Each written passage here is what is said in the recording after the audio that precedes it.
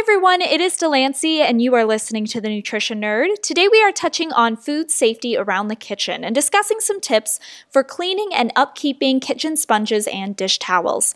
Information courtesy of the Academy of Nutrition and Dietetics. Now, when it comes to food safety, it's easy to think about cutting boards and cooking to the appropriate internal temperatures, but I think a lot of people, including myself, often overlook the tools we use to do the actual cleaning and disinfecting. So here are some quick and dirty, no pun intended, tips for ensuring your sponges and dish towels are doing your kitchen more good than harm. Tip number 1 is to clean your sponges daily, or as often as possible. The USDA recommends microwaving damp sponges for 1 minute or putting them in the dishwasher with a drying cycle.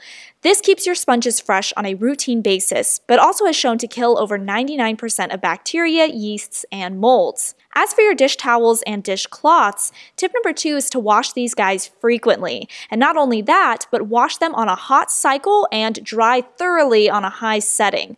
Bonus tip is to separate out hand washing, dish drying, and personal hand towels via color or design. How about replacing these items? Well, tip number 3 is to be aware of how long these sponges and towels have been in service. Towels can last a pretty good amount of time so long as they don't fall apart, but sponges have a much shorter lifespan. The USDA says replacing your sponge after 2 to 3 uses is smart. This is ideal, though I know I personally don't have the budget to buy so many sponges, so in that case, all the more reason to make sure you're upkeeping your sponges and replacing them as often as you can. But it is a balance. You don't want to exceed a week with the same sponge, let alone months on end, so don't wait for your sponge to fall apart or start looking dirty.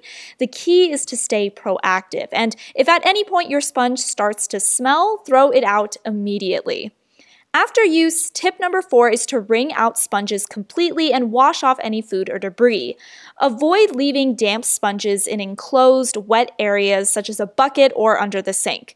And finally, tip number 5 is to use your sponge properly. Never use it for wiping up meat juices or cleaning countertops. Leave those jobs to paper towels and disinfectants. This has been the Nutrition Nerd. Hopefully you've learned something new today, and I will catch you in the next one.